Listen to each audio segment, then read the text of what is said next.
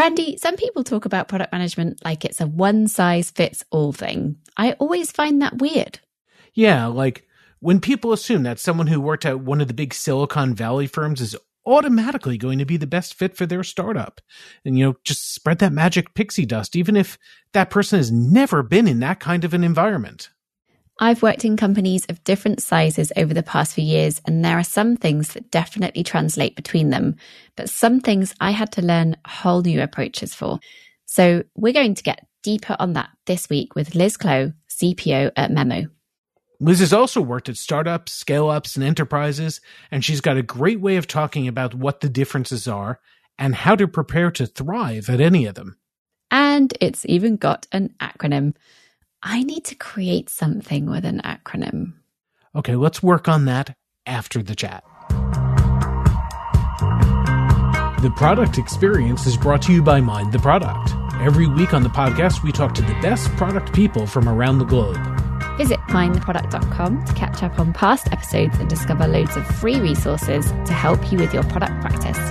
You can also find more information about Mind the Product's conferences and their great training opportunities happening around the world and online. Create a free account on the website for a fully personalized experience and to get access to the full library of awesome content and the weekly curated newsletter. Mind the Product also offers free Product Tank meetups in more than 200 cities. There's probably one near you. Hi, Liz. Welcome to the podcast. It's so lovely to be talking to you today. Hi, Lily. Hi, Randy. Nice to be with you tonight. So before we get stuck into our topic, it'd be great if you could give us a real quick intro to who you are and what you're doing in product these days. Yeah, sure. So, I'm Liz. I'm the CPO at a Swedish startup called Memo. But I got into product quite a long time ago. Like several people working in product, I like to talk about the days before we even called it product. So, the early 2000s, after being a journalist for a few years, I kind of stumbled by luck, by fluke, who knows what, into product when I was working at the BBC. Had a number of years working across the likes of BBC News, BBC Sport, as a product manager. I was part of the BBC's first product team, where we were very fortunate, had Marty Kagan kind of flown over to come and kind of coach us. And that's how I got into product, really. I think there's quite a few synergies with journalism through, kind of digging into things, research, being curious. And as I say, a bit of luck, as much as anything. And, fast forward through the years, after there, I went and worked in a couple of other news companies, including at News UK, where I headed up product at The Sun. And then after the kind of stint in the media, I moved into kind of marketplace companies. So I was at Groupon, which obviously is an e-commerce company. I then worked in the iGaming sector at iTech Media, and then now at Memo. Awesome. So you've had quite a wide and varied career working in lots of different types of product businesses. And so today we're going to be talking to you about some of that really varied experience that you've had in different sized product organizations, and what it's like doing product in those different types of businesses. But when you think about your experiences in those different organizations, was size the main factor of the differences between them, or were there other things at play that really distinguished the roles that you were doing and how it impacted what you needed to do?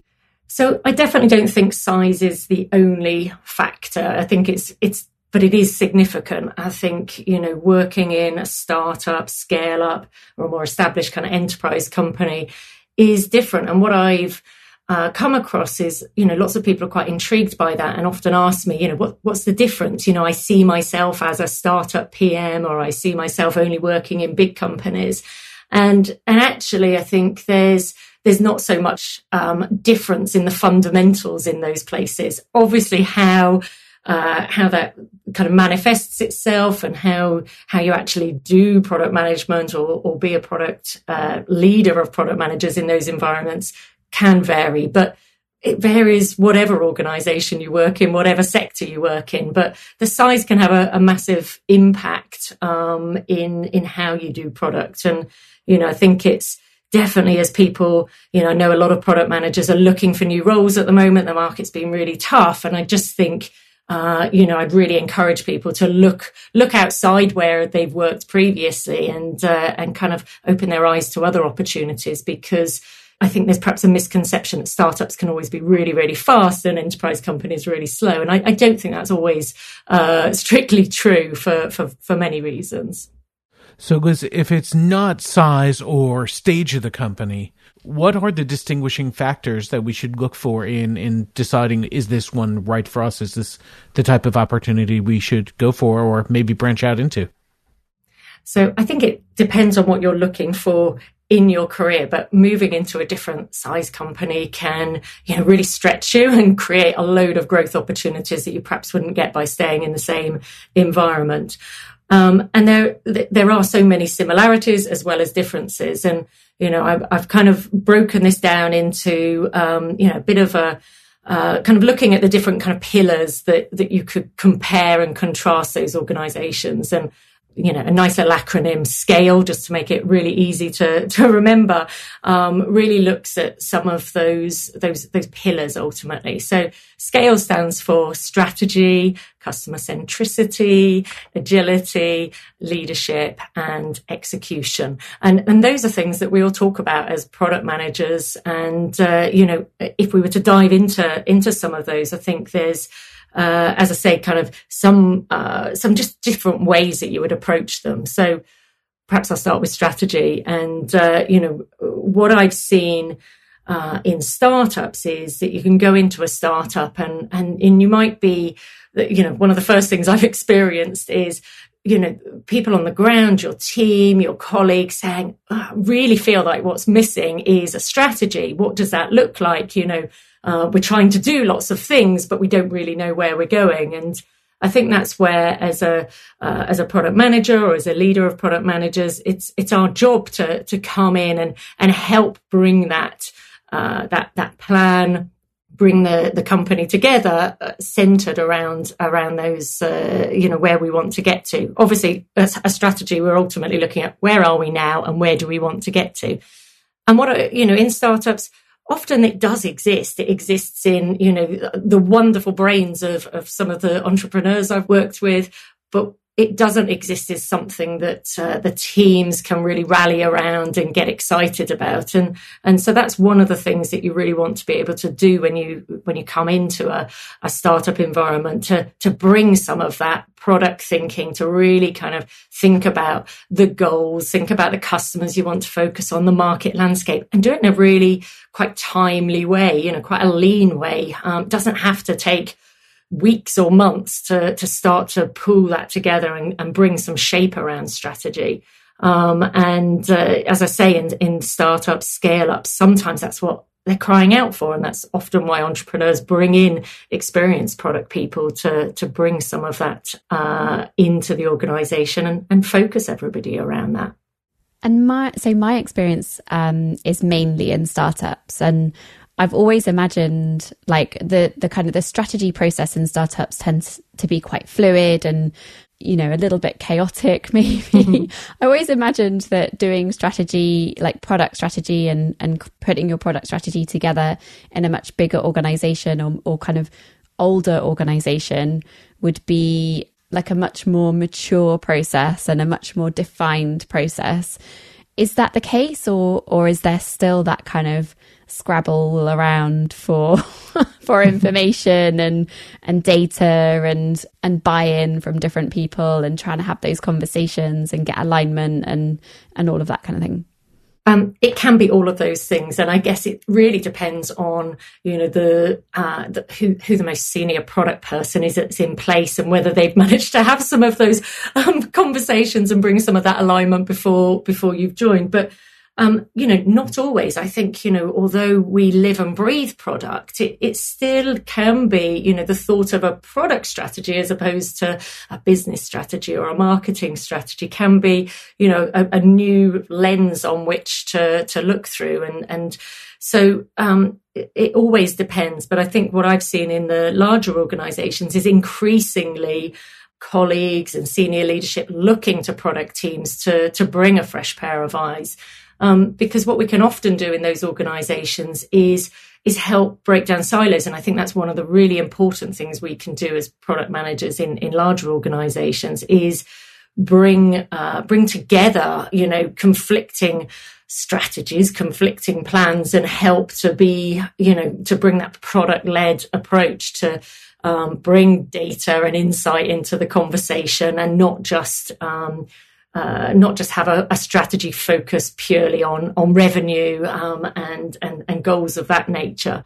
So it can take time, but a lot of that time can be around the communication aspects of working as a product manager, having those conversations, as I say, bringing that insight to the table and getting everybody on the same page. I think that's the biggest risk to the larger organizations is where they are working in separate ways. And as I say, increasingly, I think in those larger organizations, they're looking for fresh ways to do this to align everybody.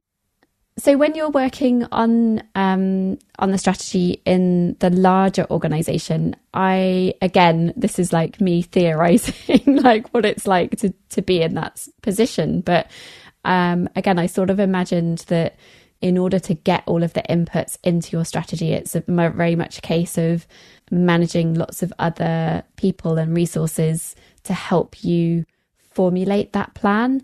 Whereas in a startup, you might not have someone who's heading up research or a data analytics team. So you're very much kind of doing the work yourself as well as putting the strategy together. Do you think that's a fair sort of summary of the potential differences there?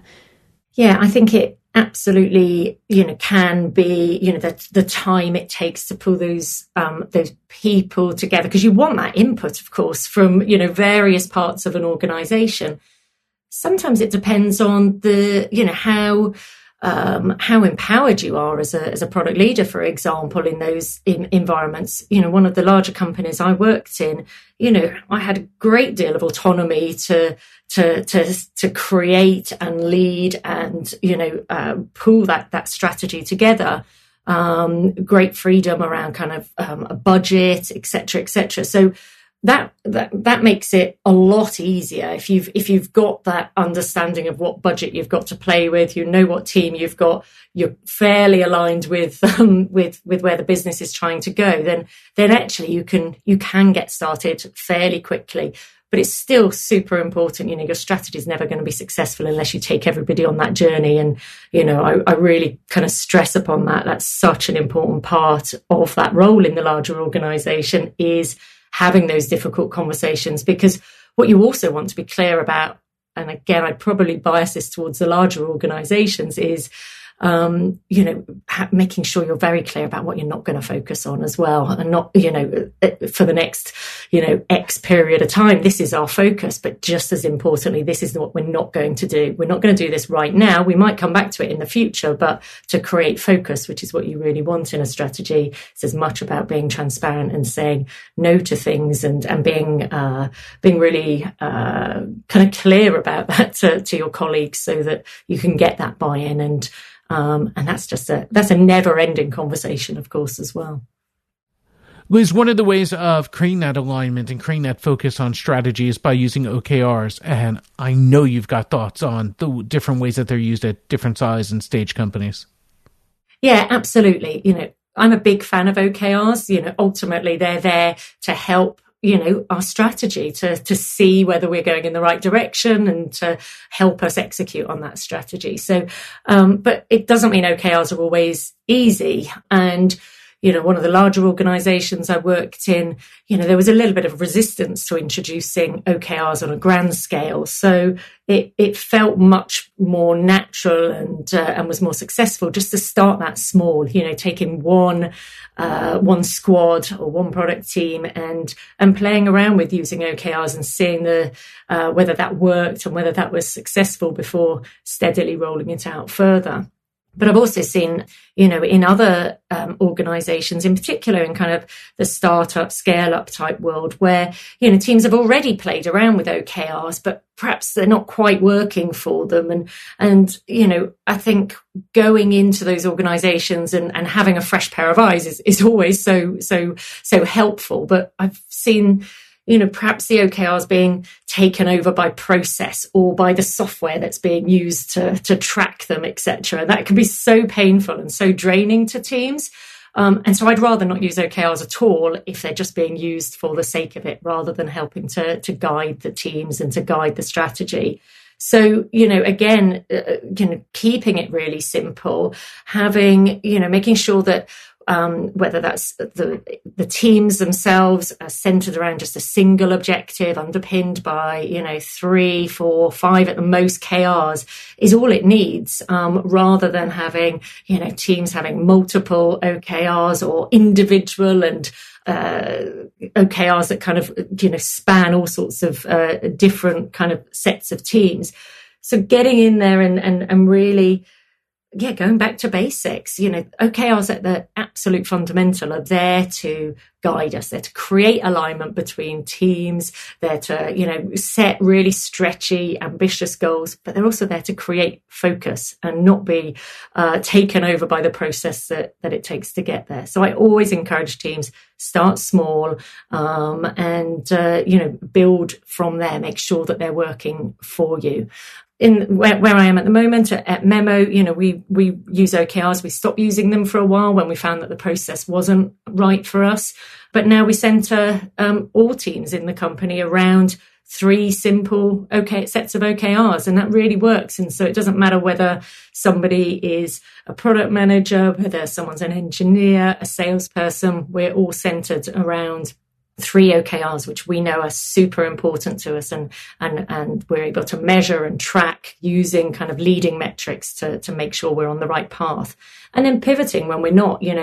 One of the things that we've done at Memo is pause a KR midway through a quarter. I wouldn't always encourage that, but actually when we are moving and we've been kind of evolving our strategy over the last 6 months or so, as we've moved from a kind of more B2C world into B2B.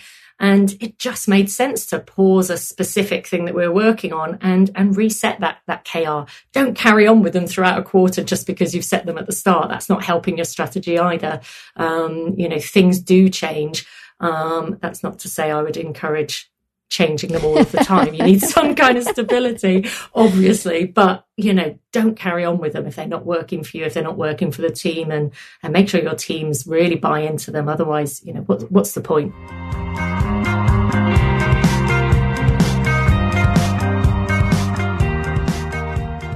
Hey, Randy, are the rumors true? Billy, I can't believe it. MTP are giving away all 9 of the San Francisco keynote talks for free, both a recording and a written summary of each one. And handy discussion points and thought starters to think about solo or with your team.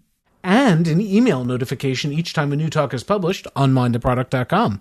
So you'll never miss a talk and be the first to hear when the next one is hot off the press. Of course, nothing can beat attending MTPCon in person, but this is the next best thing. So sign up at mindtheproduct.com/SF Keynote Kit. That's mindtheproduct.com/SF Keynote Kit.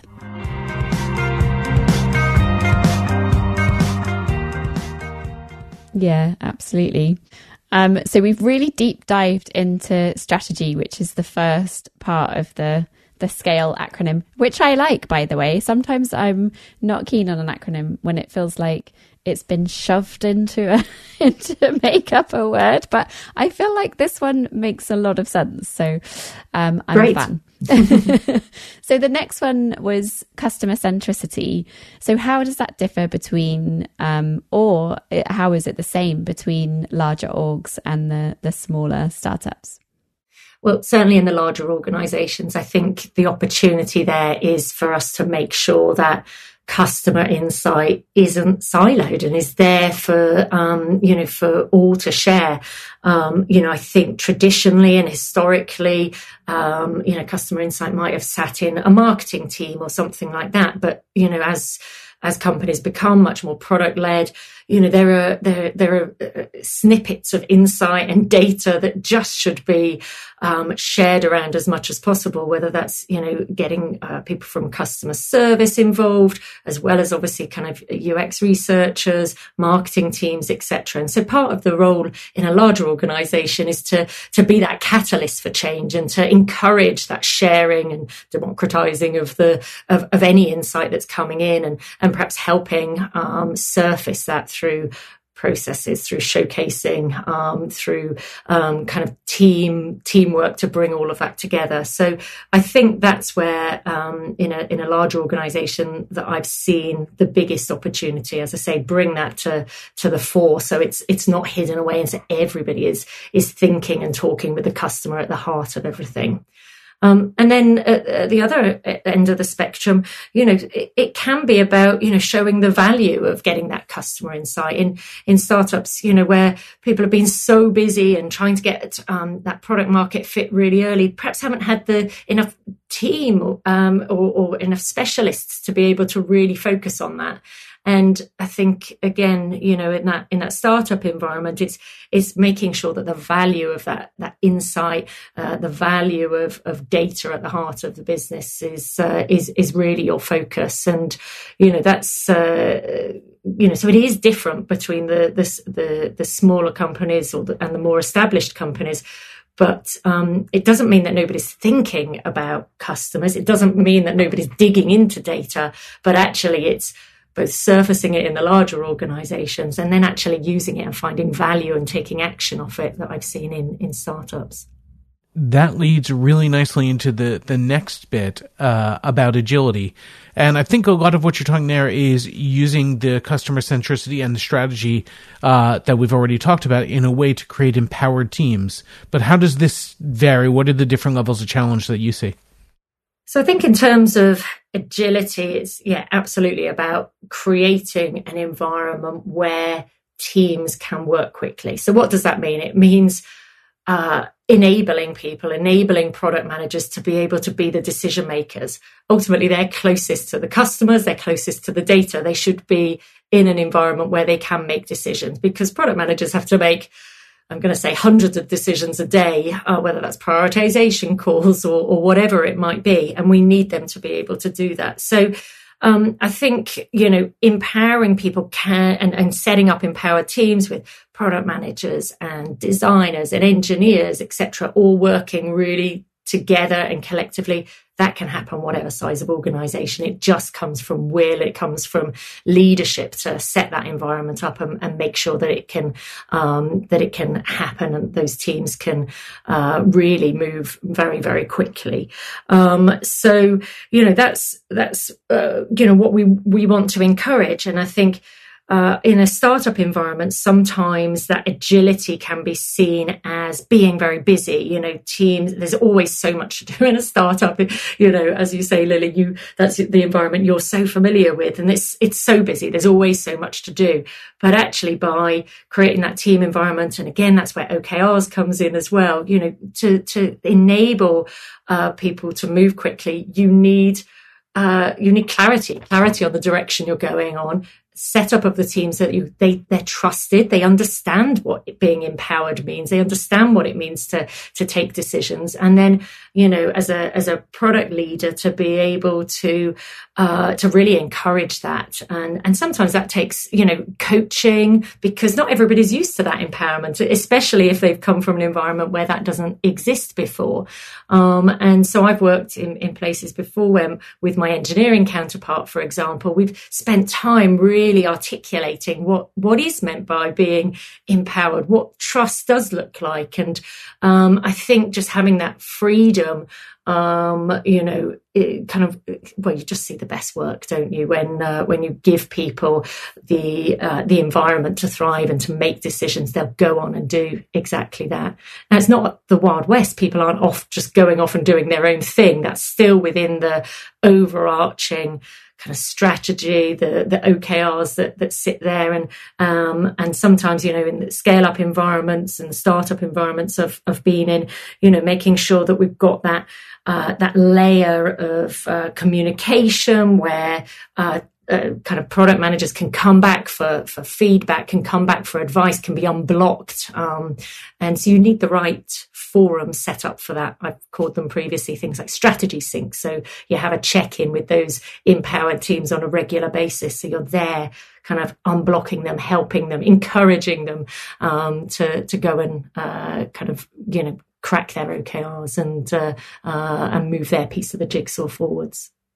So moving on to the leadership element of the SCALE acronym, what's the difference there then? Because I imagine that is definitely, surely that has to be one area where it is quite different between a startup environment and a much bigger organization. Yeah. Absolutely. So, it looks different in different environments. And, in that larger organization, often leadership is about, setting up the teams to be empowered. It's about the communication and the dialogue that you're having to have with other colleagues in other parts of the business to make sure that you've got that alignment. In a startup environment, leadership can look very different. Sometimes you're rolling up your sleeves much, much more, and leading by example. So it can look, very different. What's similar though is, as a leader, whatever size of organization you're in, you're there to bring that product mindset, whether that's in a startup, bring that into the entire company often, to bring that data-driven mindset, to make sure that that collaboration and communication is happening. But, you see that as you go through the size of organizations. Scale-up environment, your leadership role is often hiring and recruiting a team, where you need to trust and take on other people in your team to manage the day-to-day, because so much of your time is spent on recruitment in a scale-up environment. But yeah, absolutely, once you get to the larger organization, you have to have the right setup. You have to have the teams in place. You have to have the processes, because so much of your time is spent with other parts of the organization, in getting buy-in, in understanding where the business is going, and some of those other areas that you need to put your focus on. So it varies, but it's ultimately, whatever size of organization, it's about bringing that product mindset, about bringing data and insight, about setting up teams for success. But yeah, you're doing it in a slightly different world, but it's really exciting and challenging, whether that's the larger organization or the small one. It's just different ways of approaching it.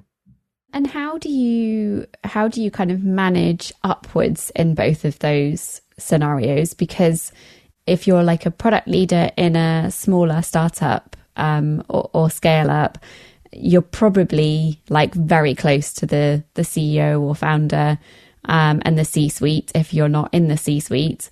And then in a kind of much bigger organization, you can be a product leader, a head of product, but not have that closeness to the C-suite. So how do you kind of juggle the sort of differences in how you approach managing up in those two situations? So I think I've been really fortunate, because in the larger organizations I've worked in, I have worked really closely with the C-suite, either reporting directly into a CPO or a CTO on occasion. So though, that managing up has not been too challenging. I can imagine that in some circumstances where you're a bit far removed from that, then yeah, it would make it really difficult. But that's not my experience. I think actually, in those larger organizations, I mean, it's super important. You can't really be hugely effective, I don't think, as a product manager, as a product leader, unless you have that interaction with the C-suite, either directly or indirectly, because what we're doing has to be aligned with the direction the company is going in, and to kind of encourage that product mindset within the organization. You want to be able to have those opportunities. So maybe I've been quite lucky there, and I don't have any kind of times where that's been really difficult. You're absolutely right. In a kind of startup scale environment, work really, really closely with CEO, founders. And that's great, because that really helps bring in that product mindset into not just into their environment, but the wider leadership team as well. And I think, a lot of entrepreneurs, a lot of founders, are really kind of really switched on to, the way product managers think, the way we work, and the benefits we bring to an organization, and having that really regular dialogue just helps. It doesn't just help product management and a product department, but it actually helps a business as a whole to bring in some of those great practices that we have. So yeah, it's definitely different, but I've not had the experience in the larger organization, which hasn't enabled me to speak pretty much directly to C-suite all the time. Thank goodness, because I think it would be really, really challenging if you didn't have those avenues and those routes to celebrate and to work with those people. Liz, how much does coaching and relationship management come into it at these different size and stage organizations? Yeah, I mean, coaching is absolutely fundamental, whatever organization size we're working in. That one-to-one coaching is just a non-negotiable from my point of view. It's so important. And, just having that in place to be able to encourage, to provide feedback, and to help the people in your team be the best possible product manager that they can be. It's super important. And also in a larger organization, what you can do through that coaching is give insight that perhaps your team members won't have, a little bit like we were just talking about being, whether, you have access to, the conversations from the C-suite and things like that. Your role as a product coach in that environment is to also feed information and insight into the wider business into your team members. So coaching, absolutely crucial, non-negotiable, and is just one of the best parts of being a product leader, to help and encourage your product managers or designers to be the best that they can be. And speaking of excellence, that's a nice segue into the last point on the acronym, which was execution, and doing that excellently. So tell me more about this. Like, what are your experiences when it comes to execution in both different sizes of org? Well, ultimately, regardless of size of org, I think execution is where we're all judged, isn't it? This is where we are successful or not so successful, because regardless of, we can have the best product environment and the best people, but if we're not hitting our goals, and if we're not delivering at a speed that meets expectations, then, you're going to struggle to kind of really prove success. So I think where execution excellence really comes in is bringing that alignment, and making sure that what we're being judged for and how we're being measured is really crystal clear, so there's no surprises. And again, kind of that's where I really like things like OKRs, because they can be front and center of how we're judged, and how teams themselves can judge whether they're being successful and whether they're moving in the right direction.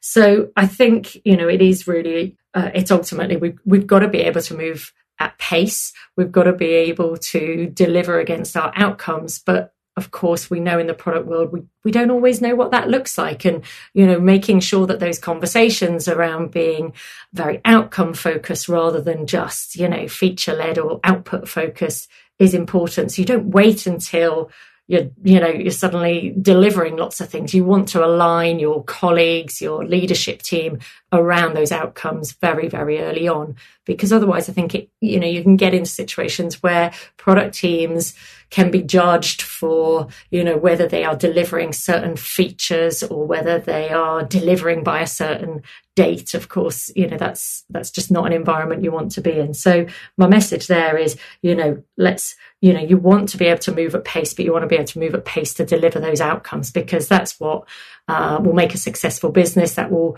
make really happy teams and happy bosses as well if we're hitting those goals. So that doesn't vary so much regardless of environment. I don't think you're judged on that in the larger organizations, of course, and in the smaller organizations, there's a lot of focus on pace and hitting product market fit very early on. And so we have to set up that environment where people can do all of those things, and product managers and engineers and designers and researchers working very, very closely together, having those empowered teams is crucial to that as well. When I was reading about scale and came to the execution element of it, it reminded me very early on in my career of a boss that I had who would always talk about like what good looked like. And, do you know what good looks like? And I was always just a bit like, what? But now I find myself saying it, a lot to other people of like, as a team, what does a good, even just like, what does a good user story look like? Or what does a good Jira ticket look like? And what does a good presentation to the business look like? What does it achieve? And for me, like that execution element, and even in the micro tasks or like work that you do as a product manager, it really kind of speaks to that side of things as well for me, and how important that is in all of those different areas to know what good looks like, and to be able to strive for that and make sure that you're always improving and you're really being the best that you can be. So yeah, I just love that execution excellence is like perfect. Thanks, Lily. And I think that's really, that just reminded me of something as well, which is, you really want to, the old cliche, progress over perfection. That's one of the things I say all of the time. Yeah. But, one of the great things in a scale up and a larger organization is having a larger group of product managers that you're working alongside and creating that kind of community of product management. So you're all learning from each other. So, as you say, kind of, some of those things, what does good look like? I don't have all the answers. Every individual product manager doesn't have all the answers, but together, hopefully we can crack it and encourage each other continuously to be better and better and strive for, that good, as you say. Yeah, exactly. Oh, Liz, it's been so great talking to you about all of this stuff. Thank you so much for joining us on the podcast. Thank you for having me. It's been great to chat. Thank you very much.